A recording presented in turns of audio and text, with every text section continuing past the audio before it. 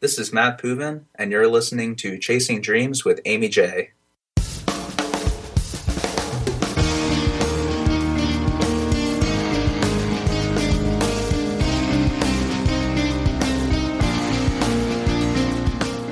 Welcome to Chasing Dreams podcast with Amy J. Amy believes that realizing a life without regrets is achieved by taking chances, chasing your dreams, making moves, and overcoming your doubts. The Chasing Dreams podcast will help you overcome life's obstacles, believe in your potential, and inspire you to face your fears. And now here's the woman who is passionately pursuing her dreams, Amy J.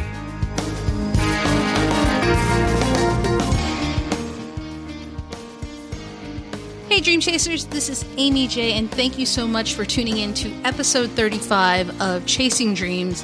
I have a friend here with me, another awesome guy. Yeah, you're not surprised at this point. They're all awesome. But today I have Matt Puvin. By day, Matt is a business consultant. He works with his clients to maximize their workforce effectiveness. He's worn many hats, including instructional design, business IT analyst, and multimedia specialist.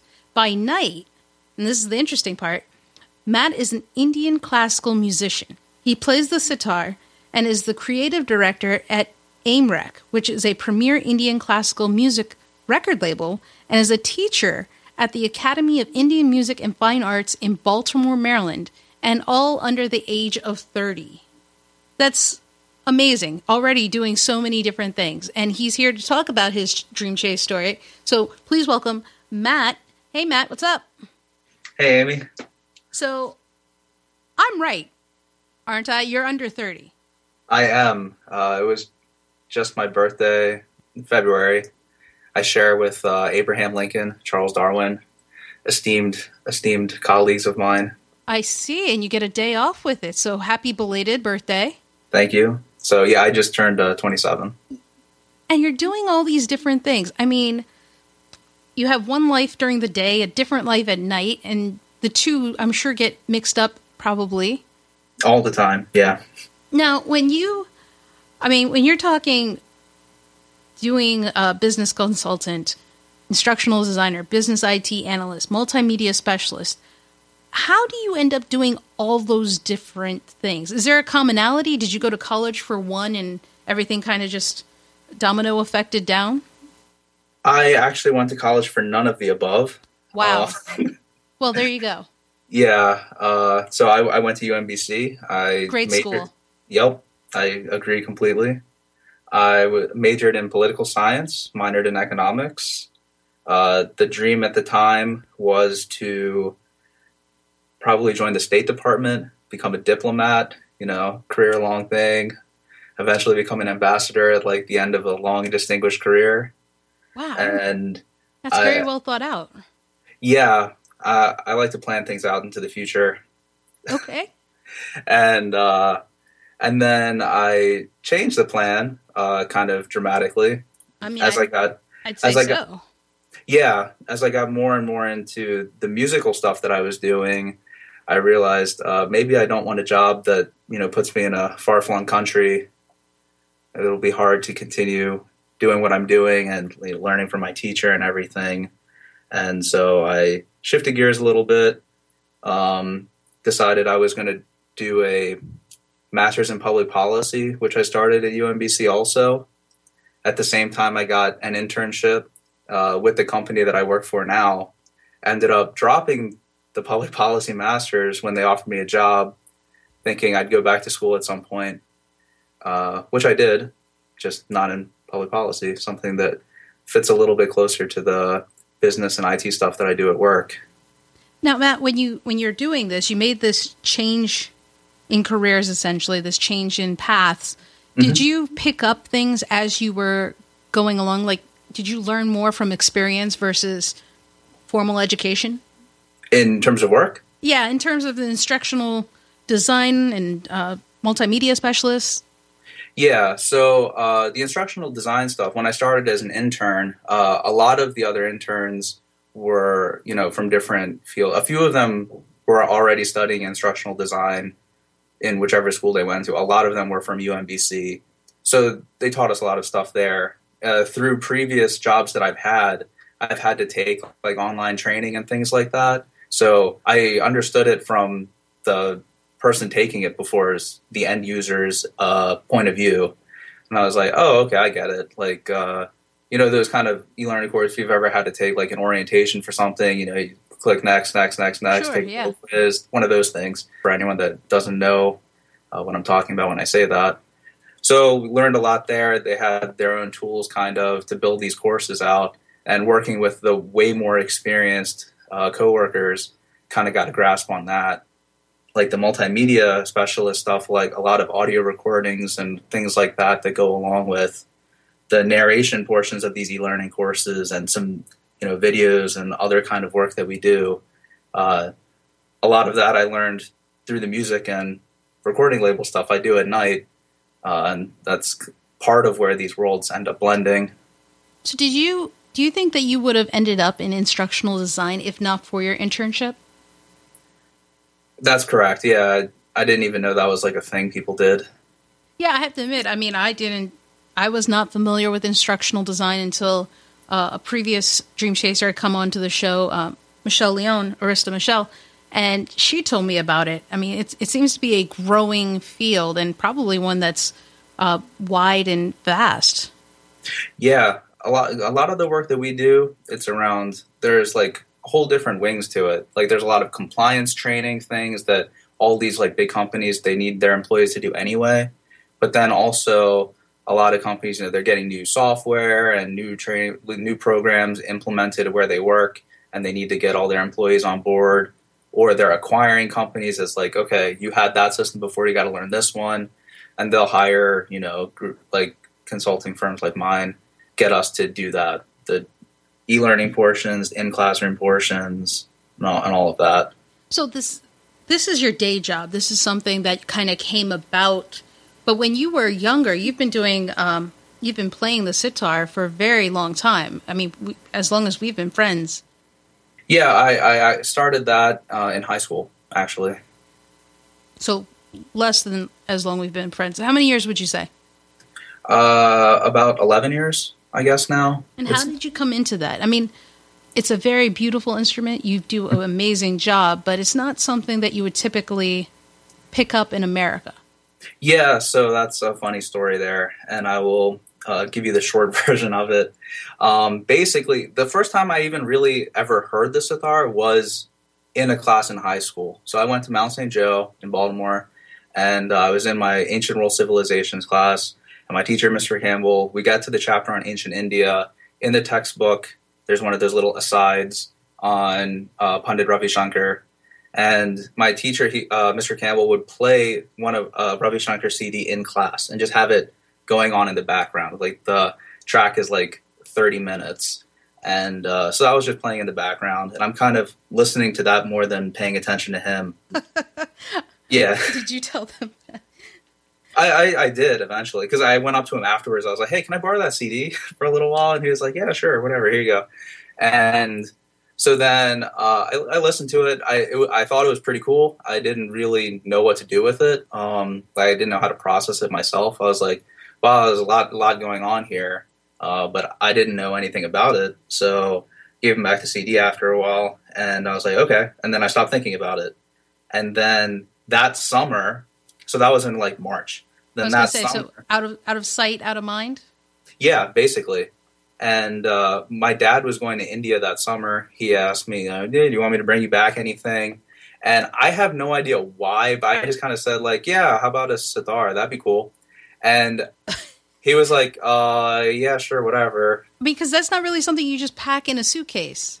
It's not something you pack in a suitcase. It's also not like something. It's not like anyone in my family did anything really musical. And like my dad knew what one was, but he has no familiarity with it either. And so he's like, yeah, sure, maybe if it's cheap enough. And then he left. And after he left, I just looked it up online. And I was like, okay, there's no way I'm getting one. So whatever, it's fine. Then he actually came back with one. He was like, oh, yeah, that other thing coming off the conveyor belt, like at BWI, that's your thing. And I was like, what? Oh, wow. So he actually brought one back. He did, which surprised the heck out of me. So was that one of his carry-ons? Or Yeah, he had to pay check-in for things? Because extra carry-on, yeah. They're kind of big. That's got to be its own suitcase. Yeah. Yeah.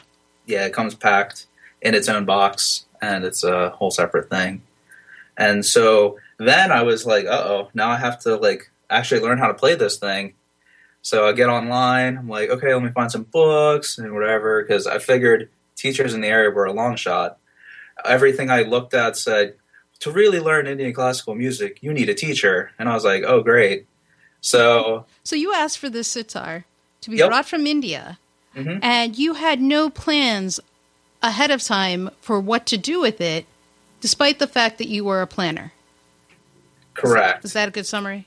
Yes, Huh. that is Okay. a perfect summary. So then I decide, okay, I typed in like sitar teacher and I put in my zip code, and there's a little thing that came up, and it's like, oh yeah, here's a list of teachers in Maryland, and I'm looking through, and one says Catonsville, and I was like, that's weird. And so then I put in the address into Google Maps and I look at it, I was like, huh, that's even weirder. It's like 3 miles from my house. It's on this little path that I walked my dog at the time. It's like 2 streets away from that. And I was like, that's a real fluke. This is not possible. Yes, I got to tell you, for anyone listening, the odds of this are so astronomical that I am amazed. Yeah, completely insane. So I tell my mom, I'm like, hey, there's a teacher that's like right here. That's really weird. Can we like go check it out? And she's like, okay, we go. I meet with him. My teacher's name is Ustad Hamid Hussain, and Ustad is just a title, basically means teacher. Meet with him, you know, come to his house. The lessons were at his house. He heard the story. He thought that was crazy. And then, he's talking to my mom. He's explaining, here are the fees, and this is the whole game plan and everything. And they're not inexpensive lessons by any stretch of the imagination. So again, I kind of thought it was like, okay, well, that's the end of that. I'll see how far I can get with the books, and who knows, maybe I'll have to resell this thing or something, or just keep it around. So you didn't really have a lot of hope for it lasting. No. But surprisingly, then my mom was like, okay, well, why don't we just try it out for a little while and see if it works? And then that was the beginning of everything that came after. Now, I have to say, it's not common. I mean, and you can probably attest to this. Are there a lot of American-born, second-generation Indians who play the sitar in America? Not too many, no. I feel like, especially like when people like, I guess, like me, my parents came here and then I was born here. And then when other kids like are in that situation, they grow up, and if they didn't have like strong like connections to like their cultural roots or whatever, it seems like they tend to try harder to get their kids involved in this stuff. Mm-hmm. Like with my parents, like in some cases they were worried like, oh, we got to make sure he fits in, and maybe they didn't emphasize too much of that. Like in certain respects they did, and certain they didn't. But I feel like the other people, like, as they're growing up, they're like, oh, no, we got to make sure that happens. Like maybe I didn't get to do that, so I want to make sure my kids do it. That seems to be the trend I'm noticing now, because we get a lot of requests, like parents are coming in, they're like, my kids like just turned 5, is it too early to start? Is it too late to start? Is it, oh my God. And that seems to be like the trend now. So do you find that you're a trendsetter?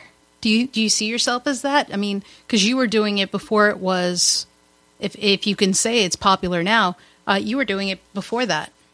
No, I don't think so. Not in the sense that I like started learning it. I mean, there are plenty of people that do. There are not too many people that stick with it. Like for a lot of people, like do, whether it's dance or like Indian classical dance or like any Indian classical music, North mm-hmm. or South.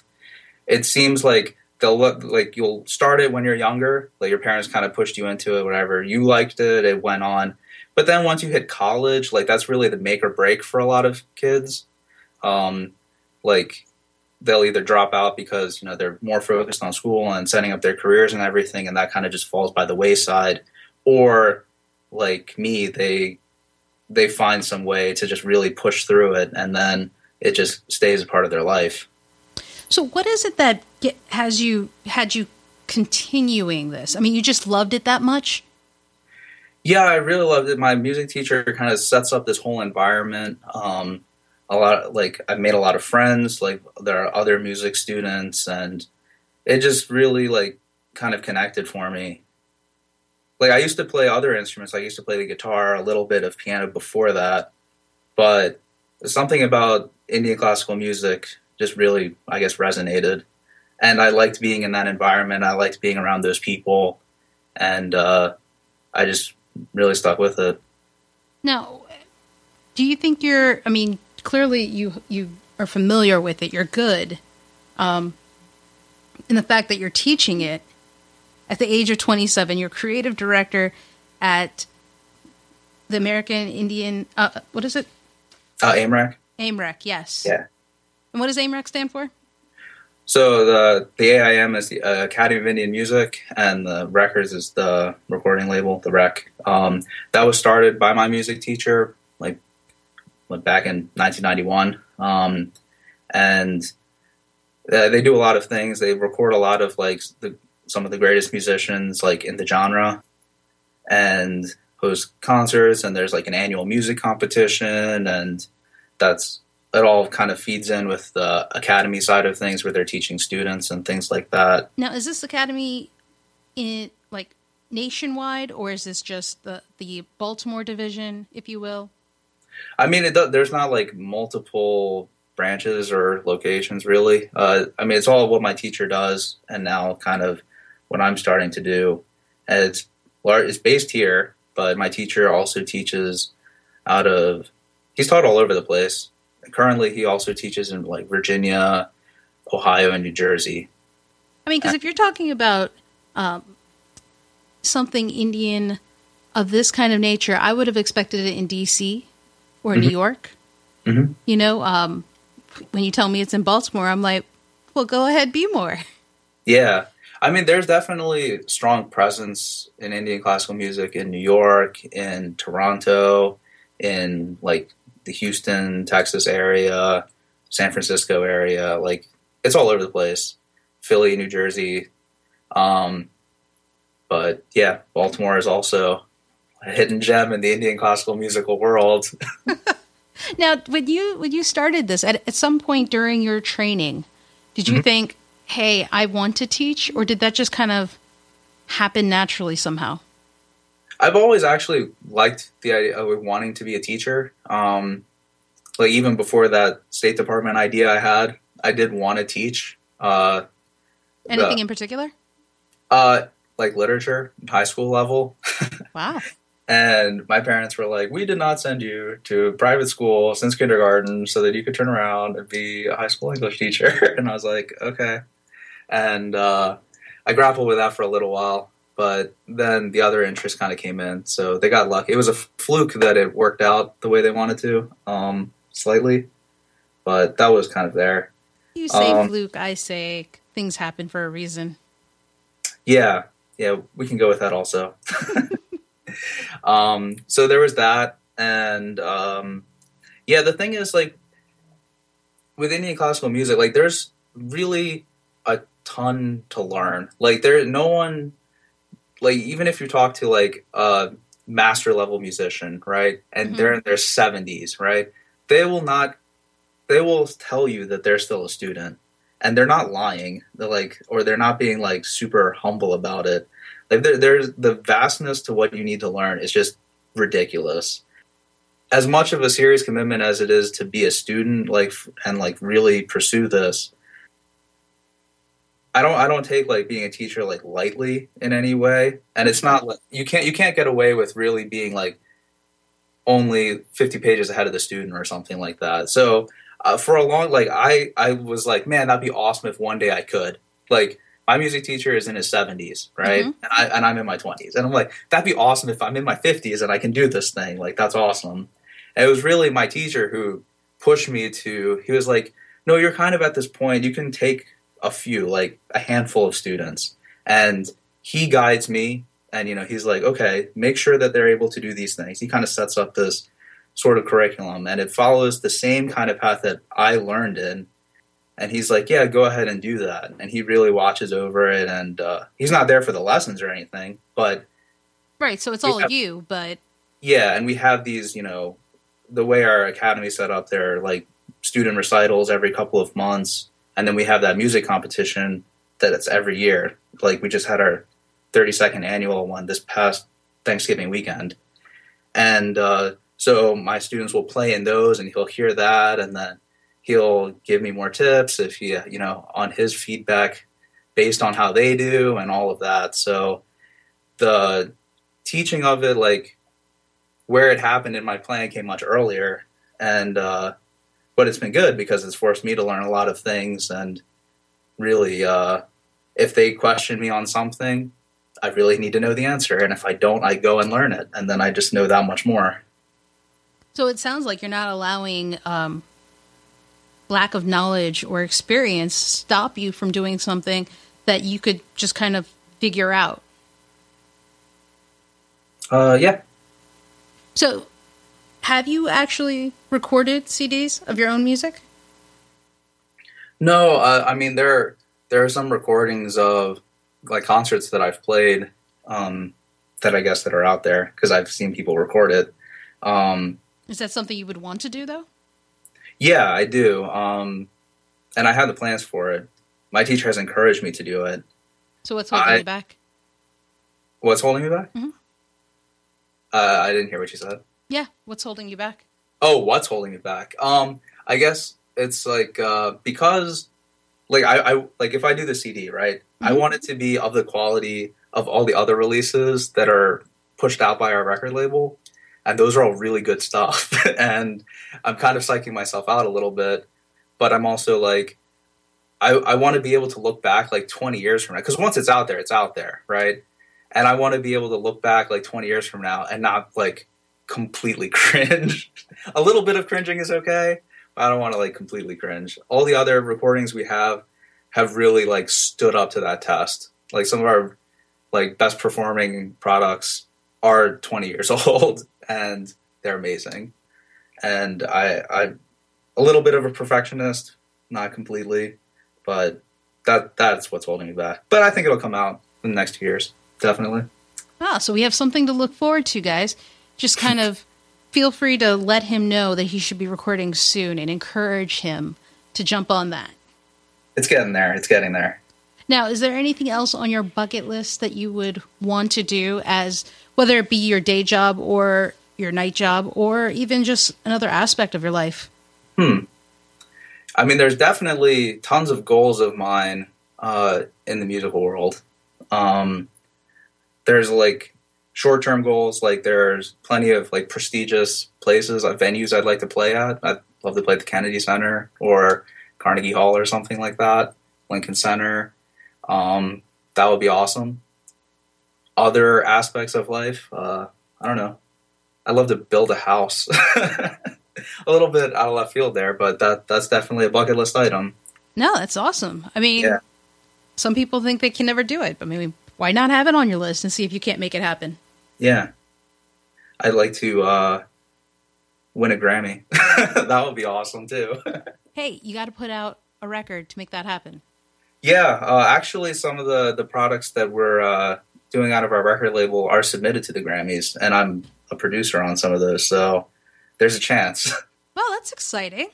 Yeah, my music teacher's son, his name is Anayat. He's actually a Grammy. He's a member of the Recording Academy and a voting member of the Grammys. So we have a little bit of an inside peek at that world. Interesting. Mm-hmm. If you have listeners who are also musicians and trying to submit stuff, you can send it that way. He might hate me for saying that, but that's okay. That's right. You put it out there. I did. I put that out there. You did. So, but at least he knows who to go to because it's put out there. Yes. So, Matt, yeah. One thing we want to ask before we kind of wrap things up, and one thing we try to ask people is, what is one thing that you would recommend to someone who's chasing their dreams? Yeah, so I guess one thing that I've always fell back on, like this kind of all the stuff that I do is very different. And like most people I encounter are like, whoa, that's crazy. And especially among like Indian parents and things like that, they're like, yeah, that's a great hobby, whatever. Like, shouldn't you be focusing on these other things? Like, you spend a lot of time doing this and it's risky, you know, anything in like the music field or other creative arts, it can be very risky, like financially. Right. It's not steady, consistent, like a job as a engineer. Correct. Engineer, doctor, lawyer, you know, the regular, you know, spiel that you get as an Indian kid.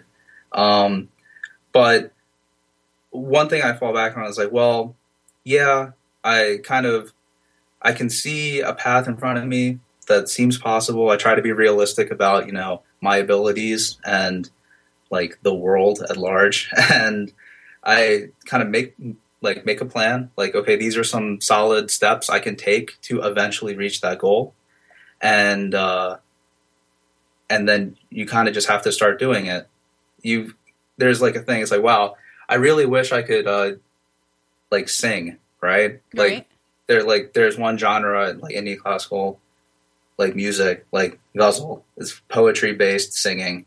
And a lot of like, I'm not really a vocalist at all. And there are other students in our academy that are, and they study that. And I always really liked it. And I was like, that'd be awesome if I could do that one day.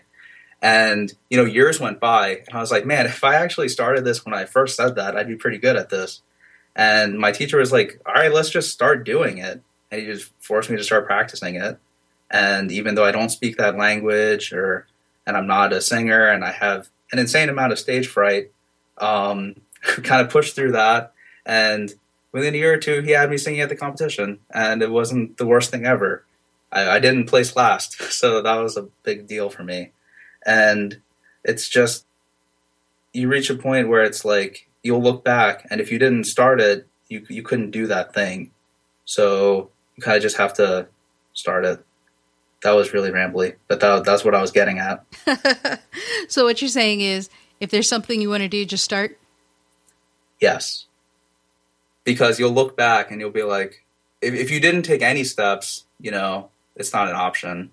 Like later, like if you have to take some steps to eventually be able to do your thing, like when the opportunity comes up. I'm right. Otherwise, you have no idea you're not in the game. Right. And you won't be equipped to play the game when it's your turn. If we're using sports metaphors, like if you didn't practice enough and then suddenly you're called up off the bench, you know, what are you going to do when you're playing? You need to have like put in the time already. It's a true story. Mm-hmm. And as someone who is a musician, you know the importance of that. Mm-hmm. Well, Matt, I can't thank you enough for coming on the show and sharing your story, especially one that has you so young and still doing so many different things. It's something we've been talking about, so I'm really happy we were finally able to make it happen. Yeah, me too. And that was Matt Puvin. I hope you guys enjoyed hearing his Dream Chase story and how he kind of found a passion, fell into it almost, and then just developed it over time. 11 years later, he's now the creative director at AIMREC and is teaching Indian classical music and sitar to other students at the age of 27, which is amazing. And so you guys too can do that. Take his advice to heart and just start.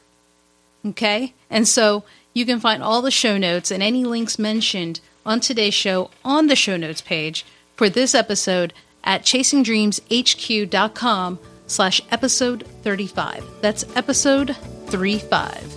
Until next time, Dream Chasers, keep chasing. Thank you so much for listening to Chasing Dreams.